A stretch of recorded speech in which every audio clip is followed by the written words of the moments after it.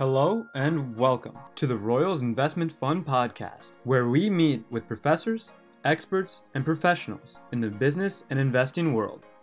We are here to bring you insight into these success stories of individuals through their careers, investment choices, and recommendations. This podcast was specifically designed to help business students as they start their journey into the business world. I'm your host, Tony Harris. Now let's get started. Today, I had the privilege of interviewing Dean Junkans. Over his career, Dean has built a strong personal brand based on his hard work ethic, humility, and a curiosity for business. He served as a captain in the U.S. Army Reserve, the chief investment officer at Wells Fargo, and is currently an adjunct professor at Bethel University, as well as a director at Cohen and Steers funds. Dean has had over 37 years of experience in the investment world. To say the least, he has seen a lot. In this podcast, Dean talks about his background, his greatest learning lessons as the CIO at Wells Fargo, and what it means to build a personal brand. I would now like to welcome Dean Junkans. Well, Dean, thank you very much for joining me on the show today. I really appreciate you being here. Oh, you're welcome. Thanks, Tony. So, can you tell me a little bit about your life story and your career path as well? Sure. You want me to start when I was a small child? Wherever you want to start. Okay. Well, maybe I won't give you all the detail because some people have accused me of oversharing sometimes. So how about this? We'll start with really what I consider to be like three distinct chapters of my life and career story, and maybe a prologue to get started as an introduction. And so if I were just to start with the prologue first, really my passion and interests at a pretty early age were around knowing the price of everything and the value of different things. So I grew up on a dairy farm in western Wisconsin, and my parents were extremely good at keeping me involved in all the financial aspects of the business. And I would go to the bank when they went to the bank to talk about their loans, and I would get involved in, knowing what the price of fertilizer is and what the price of fuel is, and, how much it costs to produce a bushel of corn, or how much it costs to produce 100 pounds of milk, and what the price of milk was at any point in time. And so I was very interested in that part of the world very early on. Not as much interested in milking cows maybe for a career, but I was very interested in the business that they were running, which was truly a business. So I think what that did is that set me up to go to college, major in economics, with a focus on agriculture. But I didn't have a very broad worldview of knowing where exactly that would lead as far as an actual career. I actually did go to grad school right after that in agricultural economics, which is basically math, and basically more of a quantitative approach. And what that did is that, combined with my farm background, led me into a job at the Federal Farm Credit System doing research. And I enjoyed that very much. But that kind of was the beginning of my first chapter. That was not what I ultimately was going to do with my career, but that was sort of my starting point. And that's my advice to students: is don't worry too much about that first job out of school, because that probably isn't going to be exactly the career that you end up embarking on, but it can also be a very good opportunity to learn.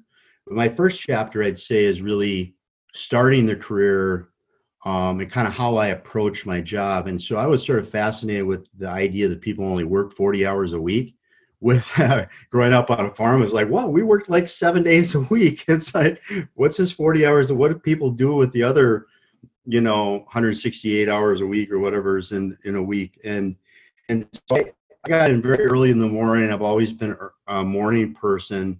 And instead of maybe an accounting concept like LIFO, last in, first out, or FIFO, first in, first out, I sort of had a belief, which is not what I'm recommending everybody do, but I had a belief that my approach was FILO, which I was first in, last out, when I first started my career. And that kind of set up my reputation, or my brand, if you will, early on. And as I realized that oh, I don't have to come in at 5 o'clock in the morning or 6 o'clock in the morning and stay till 7 o'clock at night. That's probably not good for the balance in my life.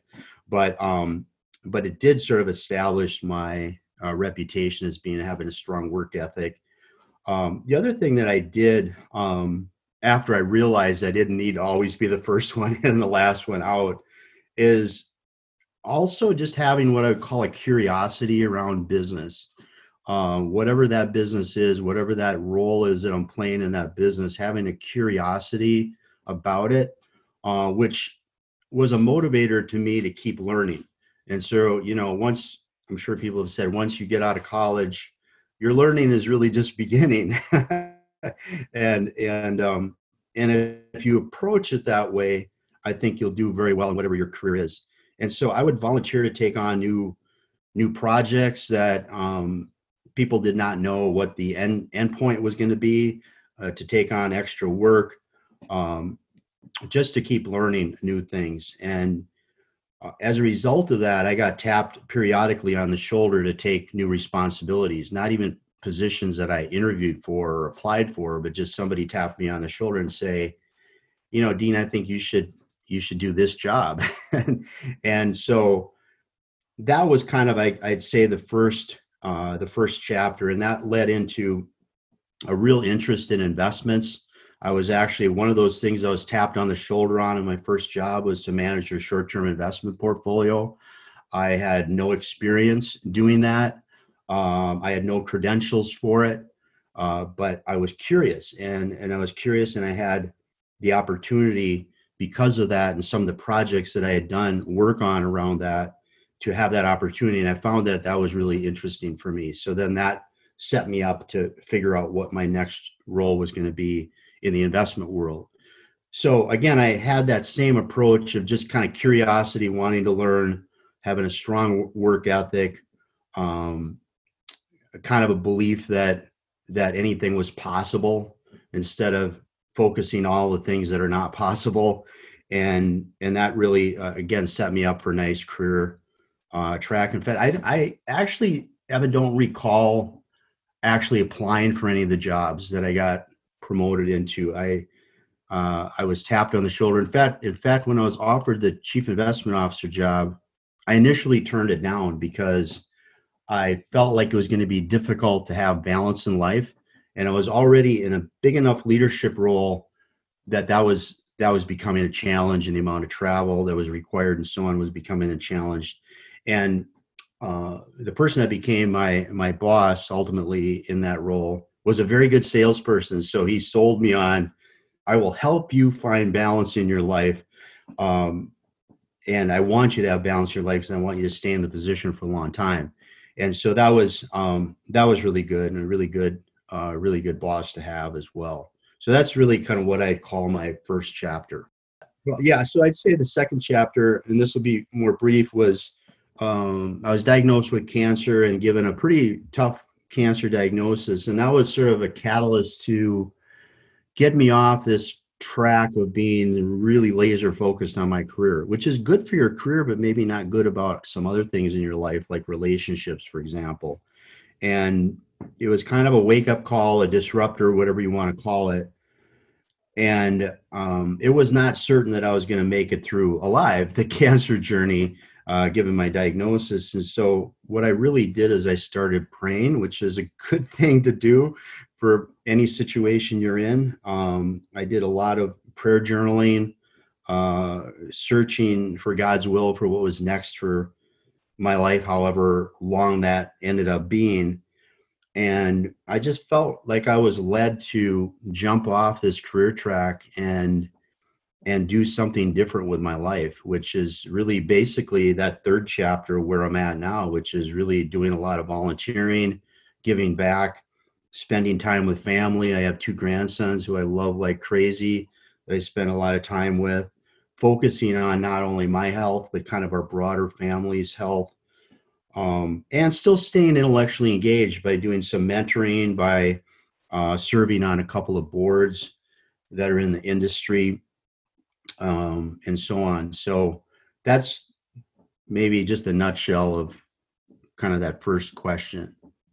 That's incredible. And I love those last two chapters, especially that you just added there, because I think that shows that life is more than just work and it's about serving and helping others as well. Right. That's great. So you mentioned you were the chief investment officer at Wells Fargo, and I believe it was for 11 years, if I'm not mistaken. Uh, what were some of the greatest learning lessons, and why do you think you were able to achieve such a prestigious level of success in the corporate world? And kind of going off of that as well, just because you mentioned it, what role did your faith play into all of this? Yeah. So first of all, there was a lot of lessons learned. First of all, I never thought that I would be in a role like that. I didn't have a 5-year plan or a 10-year plan or a 20-year plan to get into it. Again, I just followed some of the principles that I really believe are important. Is to, first of all, be valuable in whatever I'm doing. If I'm doing a very routine job, is be valuable, do a really great job on that. Secondly, be easy to work with. Also, kind of synonymous with having a low ego, is that because a lot of days you don't feel like being easy to work with. A lot of days now during COVID, I'm sure a lot of people are just not feeling like they want to be easy to work with. But you distinguish yourself if you are easy to work with and somebody that people want to work with. And so that was one of my philosophies. That thirdly, embrace change quickly. So I know that for a lot of people that's not a challenge, but some people get sort of stuck in the status quo for a long, long time and resist change. And I was, somehow able to be a quick change person and adapt to change quickly, and not only adapt to it and adopt it, but also become an early adopter leader in helping that change move through. And those kinds of things get noticed in probably any kind of a role you play in life. The other thing is that I felt like I was a good communicator, and not so much the upfront communicator doing the speeches that always made me nervous. And I actually did a lot of coaching around that to try to get better at it over the years. But I was pretty good, I think, at communicating the same consistent message redundantly. And, there's a saying that if you say, communicate one thing to people 5 times, then maybe most of the people will say they heard it at least once. and, and I actually found that to be quite true. Maybe it's like 6 or 7 times for people to say they've heard it at least once. But I was pretty good, I think, at communicating redundantly, which is not always a given now. A lot of people will say something one time and they'll go like, well, I mentioned that like 2 months ago.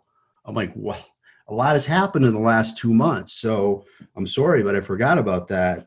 And you've got to keep, as a leader, you have to keep communicating consistently the same messages over and over. The last thing I'll just say is that I learned to tell stories, and this helped.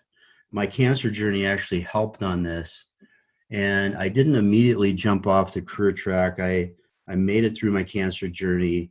I went back to work full time. I got back on the road full time. But I just didn't have the fire in the belly to do it. And I felt like I was being led in a different direction. But because of that, I started actually speaking more from the heart and less from my brain. And it's like, people remember stories. I became a little bit better storyteller. People remember stories, but they don't remember any data that you give them, right? But they'll remember stories for a long time. So I became a better storyteller, which I think is important. And if you're in a leadership role, to be able to tell some stories to get your points across. Actually, there is one more last thing I'll say is that my first lesson learned on the chief investment officer job was actually before I started the job. It was actually right after I was announced in this new role. I had a work colleague who was a good friend of mine that asked me in kind of a snarky way if I had a passport. And I was like, where's he going with this question? And he said, Dean, you've been traveling all over the United States, and that's great, but you need to expand your world view for our benefit in this new role, and you need to get outside the United States more. You need to do some research trips. You need to understand how investors in different countries think, how they operate, and so on. And that I didn't really want to hear that, because I did not want to be living more on airplanes than I had already been doing. But I heard it. I heard it in the truth and love that it was meant to be. And I think the point of that is that whatever you're doing in life, you need to have people that feel comfortable speaking truth and love to you, because all of us have blind spots that if somebody doesn't call them out, those can be a career derailer at many points along your career track. And so I've been fortunate enough to have people that are not uncomfortable telling me things that I don't want to hear, but I need to hear. That's great. So you came into our investments class, Amanda Carter's investments class last fall, and I got to hear you speak in person, which was awesome. But in the class, you mentioned building a personal brand. And for people listening today, what do you mean by this? And what is the importance of building that personal brand? Well, personal brand, you could say it's similar to reputation. I use the word brand because it's maybe how you think you're perceived, and maybe how others see you is another way to look at it. But I think this was intriguing when I started teaching after I retired from my full-time job, and I taught for a few semesters at Bethel. And every semester, about 3-4 weeks into the semester, I would sort of announce that I know everybody's brand in this classroom. And, and then there's stunned silence, right? Because you're thinking, well, gosh, well, I wonder what he thinks my brand is. And so I always get 4, 5, 6 students approach me after class, after when I announce that, and say, could you tell me what you think what my brand is? And I'll say, yeah, you're the 5 minutes late to class every session person, or you're the person that always sits in the front and is always engaged, kind of a more positive spin on that. But I think it's important to think about, because everybody does have a brand or a reputation, if you want to call it that. And I think it's important to know what your brand is. And if you don't, to ask some people that will tell you truth and love. And it might be very, very positive that, you have a terrific brand already. Or it might be more constructive that, hey, there's some gaps in there that you need to work on. Part of, just as a helpful example, part of my brand, because then I asked people this, and I got a lot of 360-degree feedback, throughout my career, which was very, very helpful, by the way, which is how I take it. But I had a reputation, a brand, if you will, for getting things done. I also had a reputation for learning how to navigate the organizational structure to, get things done. Also is that if I said I was going to do something, I did it. That was part of my brand. I also had the brand of being approachable, not being like scary to come and ask me a question, or scary to challenge me on something, and being kind of, as I mentioned earlier, relatively low ego in a position that can be kind of a high ego position for some people. And then authentic was another thing that people said, is that you just feel like you're authentic and you're believable. And that did definitely help me through like the financial crisis in 08, 09, being very believable and going, I don't know what exactly is going to happen. But here's what, we can be focused on. And I think that people are like, well, I know exactly what's going to happen. It's like, that's not very believable if you're experienced in the investment world, because it's hard to know what's going to happen day to day, month to month, week to week, even with having a lot of information at your fingertips. And so those are just some things that I would share. Wonderful. And I've heard quite a bit about your personal brand in the best way possible from both Amanda Carter and Lucas Bunting. And they keep mentioning a wisdom tooth story. And I'm kind of curious, what is that story about your wisdom tooth that they keep mentioning? Tony, this actually, like, the very question illustrates why storytelling is important, because I don't think anybody remembered anything other than the wisdom teeth story.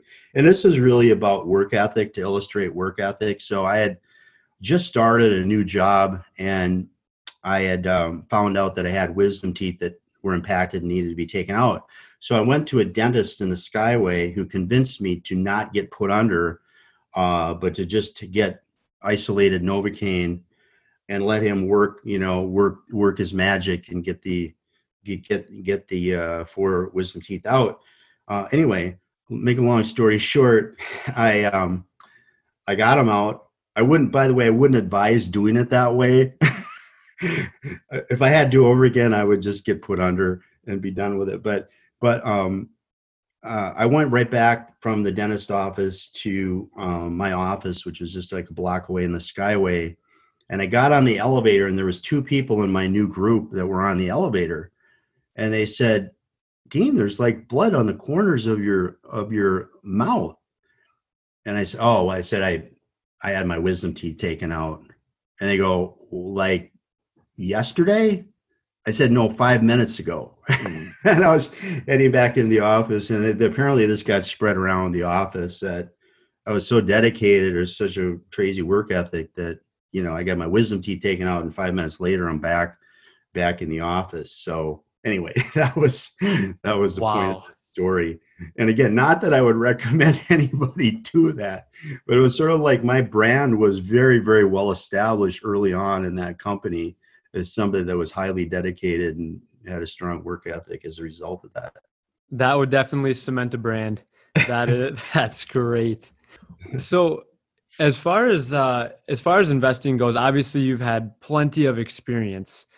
What advice would you give students, from freshman to senior year, who are looking to build an investment portfolio? Is there a type of approach you would recommend for them?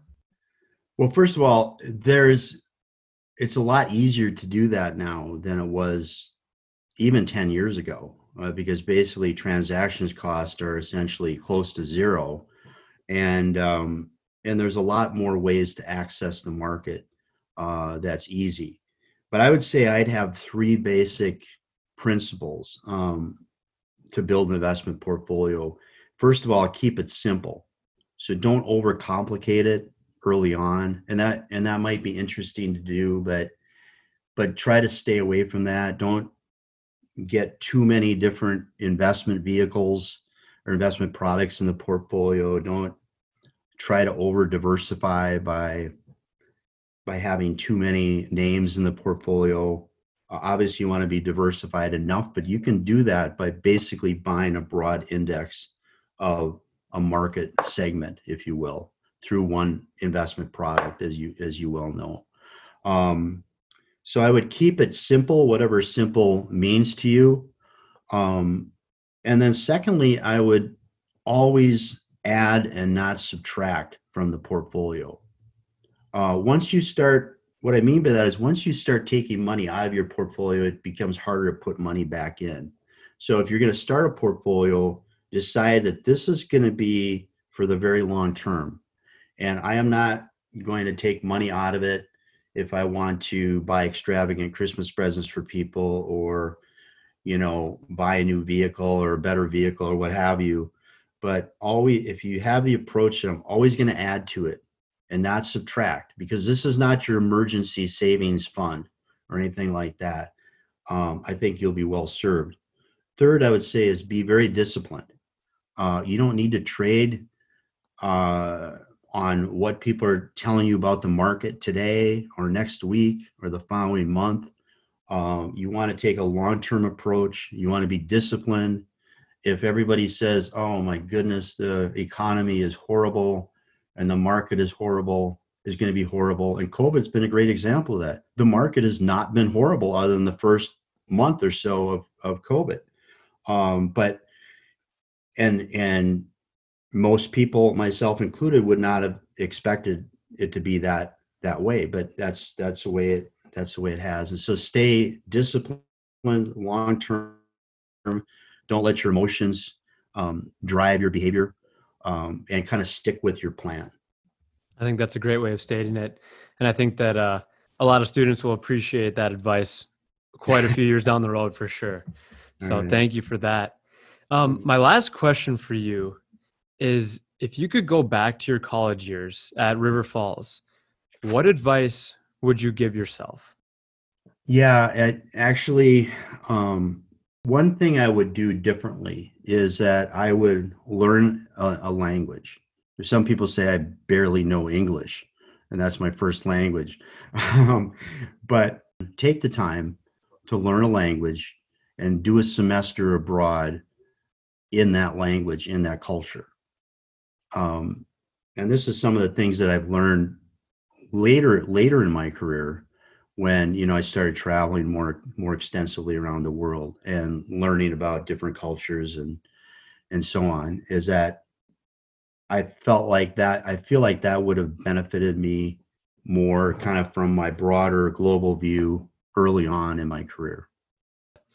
Speaking from my perspective of being able to study abroad, I completely agree with you. It's one of by far the best memories I've had in college, and I would Yep. totally second that. Cool. So, well, Dean, thank you so much for all of that insight. I really appreciate it, and I know our listeners will too. I think that you've shared so much valuable information, and I really value your time. So thank you for taking that time out of your day to be here with us. You're welcome. Thanks, Tony. Now, you were able to get a little bit of insight into Dean Junkans' career path. I hope you enjoyed the podcast. For more information about the Royals Investment Fund, visit our website at bethelroyalsfund.com. Thank you for listening to today's episode. I'm your host, Tony Harris, and we'll see you next time.